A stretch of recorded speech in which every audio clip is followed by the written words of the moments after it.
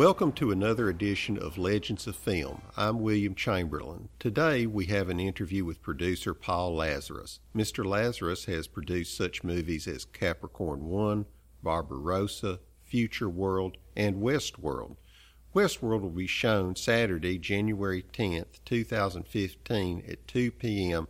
at the Downtown Public Library on 615 Church Street. More later, on to the interview. What does a producer do? Well, the principal job of a producer is to find the money for a picture. Many producers walk away at that point, considering their job done. I, on the other hand, was what was called a creative producer, someone who stayed with the project all the way through until and then including marketing, and provided two main results for a director. One was I would provide him an objective point of view on the work he was doing, from the dailies on through to the finished picture. And the second is to keep the studio off the director's back and make the studio deal with me so that the director can worry about making the movie. We're going to be showing Westworld, and how did you and Michael Crichton come together to make Westworld? Well, Michael was my best friend. This was made in 1973. He came to California as an author. I had read his books. And his literary agent in New York said, there are two people I want you to meet in California. One was John Calley, a very prominent executive turned ultimately producer. And the other was me. I was young. I was head of production for ABC Pictures. I think the fact that I had gone to good schools, Williams and Yale Law School, and had been for a brief time an agent in New York, preceded me. And he sought me out, and Michael and I became the closest of friends. As you were mentioning, keeping the studio off the director's back, Westworld was made at MGM, and at the time MGM had a bad reputation with major directors. How did you and Michael Crichton protect your film from interfering studio heads? We backed into MGM. Michael had a prominent agent at the time, Ashley Famous. I had no agent. And they submitted to all 9 of the financing sources. 8 promptly turned it down, and MGM was the only one that took it. They took it because at the time, Kerkorian, who was the owner, had a $2.5 million cap on what he would spend for a movie, and we were under that. So I was astounded because, to me, it was a wonderful Michael Crichton work, the script. I asked him, why aren't you doing it as a book? And Michael replied, because it's visual. It is taken from people's sense of Westerns, and it's not really a book. So we ended up at Metro. The critical person at the time was James T. Aubrey Jr., the president under Kerkorian's chairmanship of Metro, and he's the one who was recutting people's pictures. Michael came into my office once we got it set up and said, they're not going to recut my picture. And I said, Michael, I can't get you Final Cut, which Kubrick had and others, but not certainly a first-time director. And he said, well, I have a plan. I said, what is it? He said, I'm going to camera cut the picture, which means giving no options whatsoever to the editor. And I said, Michael, that's scary beyond belief. He said, I know how to do it. Well, Michael was the smartest person I had then ever met, and to this day I had ever met. And he did that. He camera cut the movie. We showed it to Aubrey and his minions in rough cut, and Aubrey said, don't worry, boys, I'll fix it in the cutting room. And the editor said, Mr. Aubrey, sir, there's no other footage. He said, don't you dare talk to me that way. You're never going to work in this town again. And the editor said, sir, read the camera reports. This is all that Michael shot. So to everyone's astonishment, Aubrey couldn't touch the picture without reconstituting the cast and getting another director. So he went with Michael's cut, and wonderful irony that it was, It was the only film in the Aubrey regime that was profitable, the only one he couldn't recut. And obviously, as you know, he recut Peckinpah and everybody else. In your book, Produced By, you were writing about the collaborative process, and you talk about how writers are not open to new ideas, but you said Michael Crichton seemed to be genuinely stimulated by new ideas. Could you give an example of this? It was mostly dialogue. With most writers, there are logic flaws that, that's something I'm pretty good at, plugging it. But Michael's position was, again, just brilliant. Initially, I had worked with Woody Allen before, also a comic genius, and I was working with Michael now, and I said to Michael, how are we going to deal with something where I'm concerned about what you've written? He took a breath and he said, look, if something bothers you, and I wanted you on this project because I want to work with you, he said, either I'm on the wrong track with it, or I'm on the right track and have executed it incorrectly. In either event, I'm not going to dissuade you from something that has bothered you. So let's talk about it, and I'll figure out which of those two options, and I'll fix it.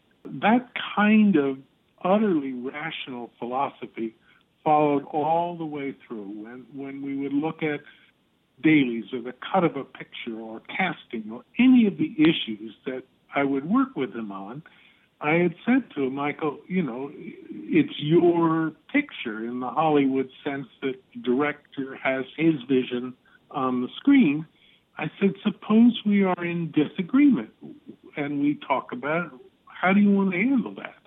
And Michael said, simply, he said, we will talk it through and decide who feels most strongly about the point in question, and we'll go with that. If you feel more strongly than I do, we'll go your way. If I feel more strongly than you, we'll go my way. It sounds so simple, but I have never heard it stated before, and it worked. I did a couple of films with Michael, and there was never an issue. We just sat down like two friends who are smart and worked it out.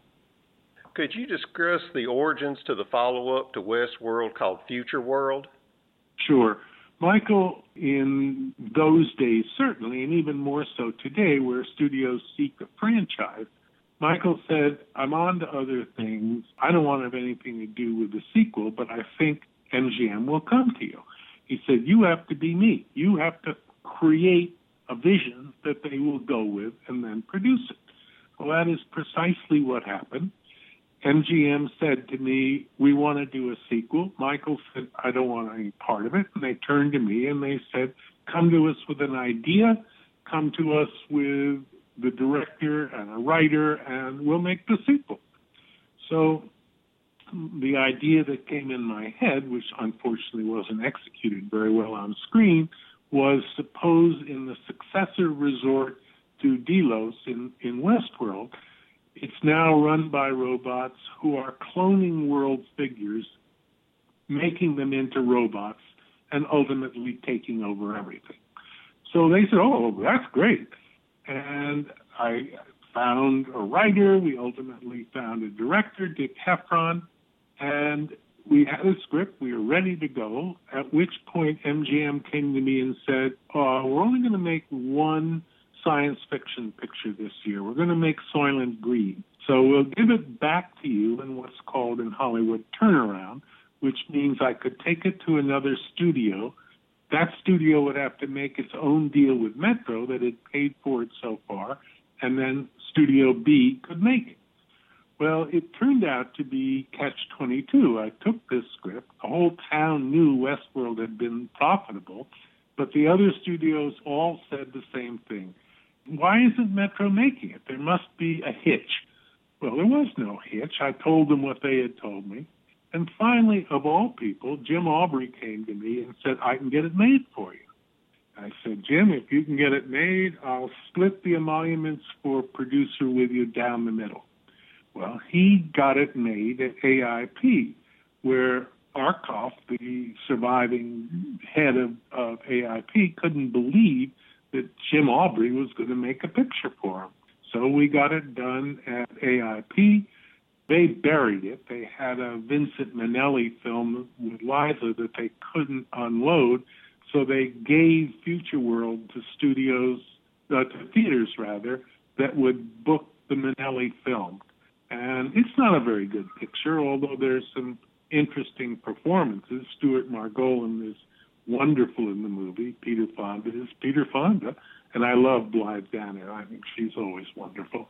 Future World, like you were talking about, cast Peter Fonda and Blythe Danner as reporters. This was released in 1975 post-Watergate, and the movie seems to me an interesting mix of His Girl Friday plus All the President's Men. Is this an accurate statement? Is this what you were going for? No, we had none of those thoughts in mind. I was just trying to imagine what would the successor to Westworld be, and it had no political overtones whatsoever in its conception. In casting Westworld and Future World, you had Yul Brynner play the robot gunslinger. Was he your first choice for the role because of his work in The Magnificent Seven? He was a total surprise. I had a call from ICM from Guy McElwain, his agent, who said, Yul needs money. He'll do your picture for $75,000. Well, Yul was a star, certainly the biggest star in that movie. I said, does he know there's a line of dialogue, draw? He said, he needs the money. Well, MGM was thrilled that we had Yul Brynner on a low-budget picture for $75K, so we were all happy. Yul wore his Magnificent Seven costume, as you can remember, and for Michael Crichton, it was wonderful, because although he was a big star, he had nothing really to do, and Michael could spend his time with Dick Benjamin and Jim Brolin, while I did the producer job of massaging Yul and keeping his ego inflated so that Michael could work with the actors who were in the movie the whole way. Westworld has had a major influence. James Cameron based The Terminator on the robot gunslinger. John Carpenter was inspired to create Michael Myers because of the robot gunslinger for his movie Halloween. Michael Crichton borrowed from Westworld to create Jurassic Park, and now 41 years later after its release, HBO is going to do a TV show with this all-star cast. Any thoughts or opinion on its lasting appeal and influence? Well, Aubrey's one comment when he brought Crichton and me in to talk about the script, he had two comments. As the picture opens, Benjamin and Brolin are in the hovercraft, whatever it was, and the stewardess walks away and they look at her legs. Aubrey said, men don't look at women's legs. They only look at breasts. And we said, oh, thank you, Jim. And then he said, and your robot has no personality at all. And at the time, MGM had a story editor named Saul David, a very smart guy who had come from book publishing in New York. So Michael and I went in to see Saul David and said, look, that's not who this robot is. It's not a three-dimensional character. And Saul looked at us and he said, forget what Aubrey said. Robots do two things. They serve mankind or they rebel against mankind. That's what they do. Leave it alone. So from there, the interesting thing to me was Michael had written what the script called the robot point of view, which was to be that which is on 6 o'clock news every night, a pixelated version of, let's say they're blotting out the news person's face because they want to keep that anonymous. So Michael had to, and I am the least technically proficient person in the world, Michael had to somehow come up with what would be a robot point of view. He hired the son of an experimental filmmaker, and this was done, believe it or not, on a giant Cray computer that we rented time on. The problem was Michael shot robot POV in 35 millimeter, at which point they had to feed it into the computer. Now it's all CGI, it's commonplace. Then it wasn't. Then what came out of the computer was either totally unintelligible or looked too much like out-of-focus 35 millimeter film. Ultimately, they came up with what is in that picture. So it became the very first film ever to use computer-generated imaging. Now, that was Michael working with an experimental filmmaker. We had, when we kept showing it to the studio or anyone else, seen missing cards almost to the time of release. It was not easy to get because no one had ever done it before. There was this movie I saw I rented it at my local mom and pop shop video stores, a thing in the past in the 80s. And it was something you produced, but when I saw it, it had this lurid title called Sex Through Windows. But Sex Through a Window. Yeah. That was Extreme Close-Up. Yes, it was originally titled, when Michael wrote it, Extreme Close-Up. And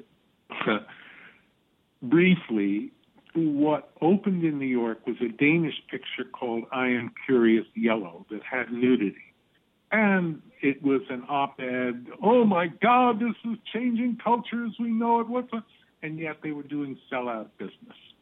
It had no sex in it. It was essentially a nudist camp. And I said to Michael, we ought to be smart enough to figure out how to get some nudity on the screen without creating some kind of uproar that ruins people. So we sat down and figured out that story, which, as you remember, was local newscaster rents snooping devices at his local store, goes on television, talks about the horrors of long lenses and directional mics, and then tries to return it to the store. The store is closed. He goes back to his apartment, looks across the courtyard, and she's taking off her clothes. And his latent voyeurism becomes overt voyeurism. What we wanted to do, this was an era of grainy 8mm, quote, stag films, where the sex scenes and the genitalia was so close to your eye that it had no sensuality, forget even sexuality. Our thinking was we could put what we wanted, was nudity above the waist, into a kind of action thriller format. And by definition, our voyeur was not going to be next to anything we showed on the screen. So there would be some distance, and you would use your mind rather than be overwhelmed with close-up shots of genitalia. So I sold the picture, the concept, to a guy named Ted Mann, and it was announced in the trade that he was coming to L.A. to finance films. Well, he was an indie, he had no deals. I set up a date with him and said to him, you've heard of Michael Crichton? Oh, of course I've heard of Michael Crichton. And I said, what do you think Michael's screenplays get in the open market? He said, oh, 400 to 500,000. I said, that's absolutely right. Suppose I told you I had an original Michael Crichton script and I could make the whole picture for 209,000. And he said, well, what's the catch? I said, there is no catch. I'm offering you the bargain of a lifetime. He said, well, can I read it? I said, of course you can read it. He said, is it going to be dirty? I said, no, I will commit to no worse than an R rating. He took it home, he read it, came back the next day, and he said, you got a deal. So we made that movie, Extreme Close-Up, which has its own set of stories, but that's not what you're calling about. But we hired Jeannot Swark because he was French, and we thought, French, he'll know how to do this. He was a television director, and because he could get creditable actors who were doing series, who would work for scale to do a feature with him, because he'd hire them for the series that he was directing for Universal and around town. So we made that movie for $209,000. Ted Mann set a distribution deal with National General that insisted on changing the title from Extreme Close-Up, which is a good title, to Sex Through a Window, which is an awful title. And then they went out of the distribution business, and the picture disappeared with hardly a trace. Michael took it off his filmography, and it is, I use it in my classes as an example of how you get an independent picture made. You somehow, if it isn't your family, work out something that makes it a deal for the money people. And this was a deal. He got what he wanted, a $209,000 picture with an original Michael Crichton script. You also produced a great Western called Barbarossa, and what was the reasoning behind choosing Fred Shipsey as an Australian director to direct an American Western? Well, I had loved, as had Pauline Kael, The Chant of Jimmy Blacksmith, which was his second film in Australia. He did, I can't remember the title, but it was a story about parochial schools where he went in. Yes, Devil's Playground, Devil's That's something. it. Devil's Playground. I just thought two things. I thought that the violence in Chant of Jimmy Blacksmith was the opposite of Peckinpah violence, with blood spurting and so on. And as Bill Whitliff had written the script, it was incidental violence. It killed people, these were bullets, but it didn't preoccupy itself. And I liked the whole handling of Jimmy Blacksmith, which seemed to me to have overtones of an American Western. And this was an offbeat Western, to be sure. It was Whitliff called a mythic Western. And the role, it came to me with Willie Nelson attached, Gary Busey attached, and Bill Whitliff attached. So it was a matter of finding a director, and this was Skepsey's first American film, and just the beginning of the wave of prominent Australian talented directors. And I thought it was a steal. He was represented by Sam Cohn, who I used to work for at ICM in New York, a legendary now deceased agent. And I was thrilled to get Skepsey. And, you know, from there, we hit inevitable obstacles. We made it for my ex-company, Marble Arch. They went out of the distribution business. It went over to Universal, and they hated it. They hated it because the two executives in the creative area were feuding. One of them, the junior one, loved Willie and was close to Willie.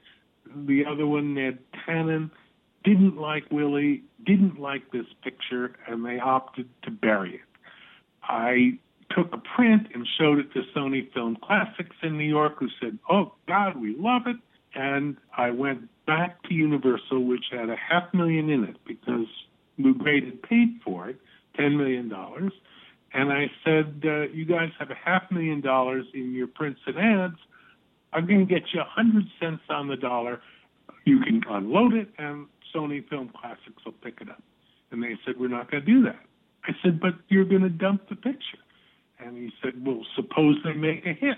We'd rather write off $500,000 than be proven wrong. Well, you say that to a producer, it's their ball and bat, and there's not a damn thing I can do. So, irony of ironies, it made all kinds of top 10 lists for the year, and it's a picture that the world thinks, oh, yeah, I saw Barbarella, Jane Fonda, right? No, this is Barbarossa. Well, I don't know anything about that. So it has become a cult picture that's mentioned in Anyone Wants to Write a Book About Cult Films that passed unnoticed in Hollywood. This is on that list. Yeah, I have a book at home called Produced and Abandoned, the best films you've never seen, and there's a big write-up about Barbarossa in that. It was great fun to make because Willie's a great person. I would steer as far away from Gary Busey as I possibly could for the rest of my life. Okay, well, we won't go there. You produced both Capricorn One and Hanover Street, which were both written and directed by Peter Hyams. And could you discuss how you got this collaboration got started? Again, I was fortunate in the sense that if I have a particular aptitude as a producer, it's working with material. And that's what Michael responded to. And also, I got into this business because graduating from law school and seeing other bright friends head to Wall Street, I have nothing against making money. I love to make money. But I wanted my definition of a producer, which is one foot in the creative camp and one foot in the business camp. Both Michael and Peter are fiercely bright. They could, if they wished, get involved with the money people and allaying the anxieties of the studio, but they didn't. They wanted to make a movie. And they found with me somebody who was sympathetic to their problems, could help them in the solution of creative problems, and they could trust to take care of the business end. So Peter, I was playing tennis with, and he had just directed a film for Fox. I think it was called Fat Chance, which they deemed unreleasable. And that's the kiss of death. And then suddenly no one answers your phone calls. And I said, what are you going to do? He said, I don't know. I have these 2 scripts, and no one will even read it. I said, I'll read it. So he gave me Capricorn 1. And I called him the next day and I said, Peter, this is terrific. And he said, yeah, fine. I'm represented by William Morris, and they can't even get anyone to read it. I said, let me try to get it made. So I knew that it couldn't get made at the American studios because Peter was ice cold. But off in England, Lou Grade, called in Hollywood at the time Lord Low Grade, because his movies were awful. I had a friend at ICM who was casting a lot of his movies, a guy named Jack Gilardi. And I called Jack and I said, how do I get to Lou Grade? And Jack was a friend, a former colleague. He said, I'll give you his private number. He gets in at 6 in the morning. His secretary doesn't get in till 7. Call him. So I said, okay. So I picked up the phone and called Lou Grade the next day. And I said, sir, Lou Grade, this is Paul Lazarus. Who? I said, I'm an American producer. Well, my plate is full, he said. I said, well, I have this incredible story about a NASA conspiracy. He said, well, who do you have to direct? I said, Peter Hyams, he said. Never heard of him. I said, oh, thank God. He agreed to meet with Peter and me in New York. We flew him to New York.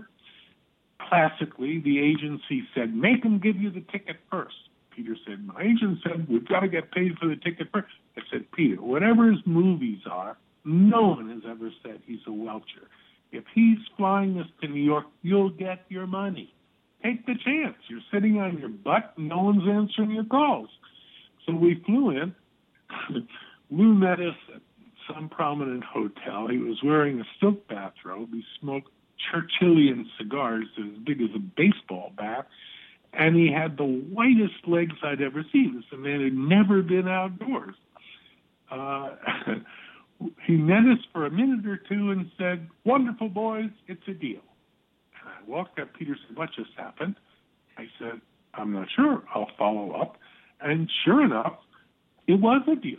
They optioned it because the way Lou Grade worked was he put a cast together and then pre-sell it foreign to collect enough to make the movie.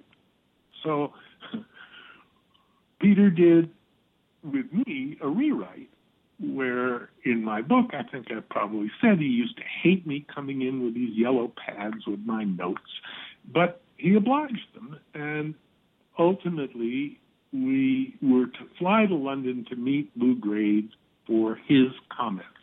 We still hadn't gotten a go on the picture. And Peter's plane was delayed. We were coming from separate places. So I called him and I said, I'll take the first meeting, and if we have problems, then we'll both go in. I go in to see Lou Grade, and he said, there's too much crawling around the desert. I said, what do you mean, Lou? He said, crawling around the desert. I said, Lou, that's one page where Jim Brolin is in a sandstorm. He said, oh, okay, it's fine. So we got to go, and ultimately it was awfully close, and we had lined up all the people, but he still didn't have a go. And we were pushing for Donald Pleasence to play the part that Telly Savalas played. We both loved Pleasence, and he said, no, I want Telly Savalas. Well, he was a joke, as you said. He was Kojak. He was a joke. I said to him, Lou, talk to me. What's going on here? He said, I can get an additional $500,000 for NBC if you put Telly Savalas in it. I said, deal. Just tell me the truth. We can work together. So as it turned out, I think Telly Savalas brought a whole sense of life to the last portion of the picture, which Donald Pleasence would never have done. And they left us alone. They never oversaw the picture. We were the children making a movie at half the price of what Lou's Pictures had cost previously, and it became a profitable picture. Hanover Street was the second script that Peter had in his trunk. Lou's partner on Capricorn One was General Cinema out of Boston, which owned movie theaters and Pepsi-Cola bottling plants. And Lou didn't want to make a love story because they don't work very well or didn't work very well in Europe. And General Cinema stepped up and said, we'll make it. So we had a second picture, and it too was fraught with problems. General Cinema did not want Harrison Ford. They had canvassed their theaters, and although people knew Han Solo, they didn't know Harrison Ford's name. So we set it up originally with Chris Christopherson, who they wanted, and Chris was also represented by William Morris, where Peter was represented. And at one point, the head of the Morris office picture department called, I can't even remember her name, but a Canadian actress, I can't think of her name for the moment, who we didn't want at all, but they gave us the classic agent thing. Well, you know, Chris has a lot of offers. He wants this girl. And so long story short, Christopherson backs out of the picture, and he's going to be liable. I've got contracts and so on. And I went to General Cinema, and they said, who do you want? I had Brolin. Brolin had read the script, and he'd done Westworld with me, and I knew if I could get them to back into Brolin, we had a movie. So I said, well, you know, we'd always wanted Harrison Ford, and Jim Brolin would be our second choice. So they said, they called me back. They said, we're in pre-production. They said, how deep are you in? I said, $5 million. And you're saying that Christopherson is liable? I said, absolutely. He breached the contract. I've got a signed contract. I said, okay. And the chairman called me back, Richard Smith, the next day and said, we'll go with Harrison Ford. So Peter flew over to the Isle of Man where he was shooting a picture, and Harrison said, all right, I'll do it. And then, God, I can't think of the English girl's name, or the Canadian girl's name, but I made a deal with Leslie Ann Down, who was shooting a Crichton picture, Great Train Robbery in Ireland, and we ended up making Hanover Street, which, although it got absolutely killed by the critics, I really don't think it was that bad a movie. Certainly not on the worst list of films from that year, but that's how it ended up. You are now a professor of cinema and interactive media at the University of Miami, and what made you leave producing to become a teacher? Well, the last studio job I had was head of production for HBO's feature film arm, and a couple of things. I didn't like my boss, which is not uncommon in many jobs. I just didn't like him. And at one point he said to me, you live at the beach. I said, yes, I do. He said, would you mind going by Riviera Country Club, which is on the way to the beach? And I've charged a set of golf clubs to the movie we're making, and would you pick them up for me? Well, this was like 20 minutes from our office at Century City. And I don't know a really good word for it other than theft. He was doing something that's not right. He was charging to the movie his set of golf clubs. And I said, with all due respect, I just don't want to do that. I said, you know, you can do what you want. You're running this company. And he said, I'm asking you as a favor to pick up the golf clubs. I said, respectfully, I don't want to. Well, I got fired for that. And I said to my wife at the time, let's get out of here. I don't like this anymore. So we moved to New Mexico. The governor heard I was coming and asked me to be the film commissioner for the state, which is someone who tries to attract, for economic benefit reasons, productions to New Mexico as opposed to Texas or any of the other southwestern states. I did it for a couple of years. I increased the cash flow 400% to the state of New Mexico, and I felt my brain was turning to cornflakes. I was just not challenged. And my wife said, do you want to go back to L.A.? I said, no, a lot. And she said, the happiest I've ever seen you was when you were teaching adjunct courses for UCLA. I said, that's not a bad idea. So I asked around, was told about how you find jobs. I sent out a couple of letters to be presidents of universities, which is ridiculous. But I thought, I've raised a lot of money in my life. Isn't that what presidents of universities do? To be chairs of movie departments and to be deans of schools of communication. Again, waiving my Yale law degree, thinking that'll maybe establish some kind of bona fides.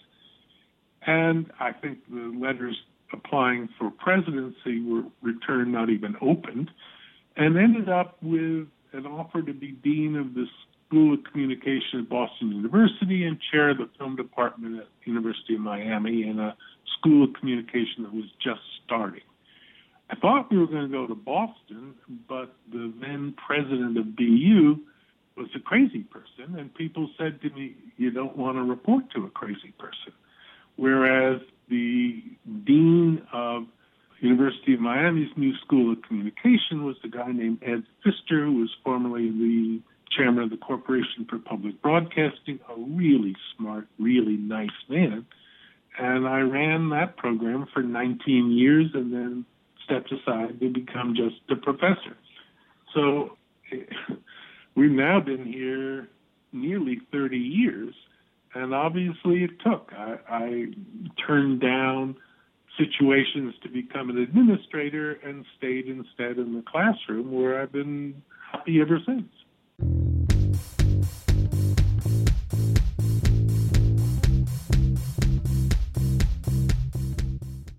I would like to thank Paul Lazarus for doing the interview. Remember, come to the Downtown Public Library on 615 Church Street to see Westworld on Saturday, January 10th, 2015 at 2 p.m. Today's music is the main theme to Capricorn 1 by Jerry Goldsmith.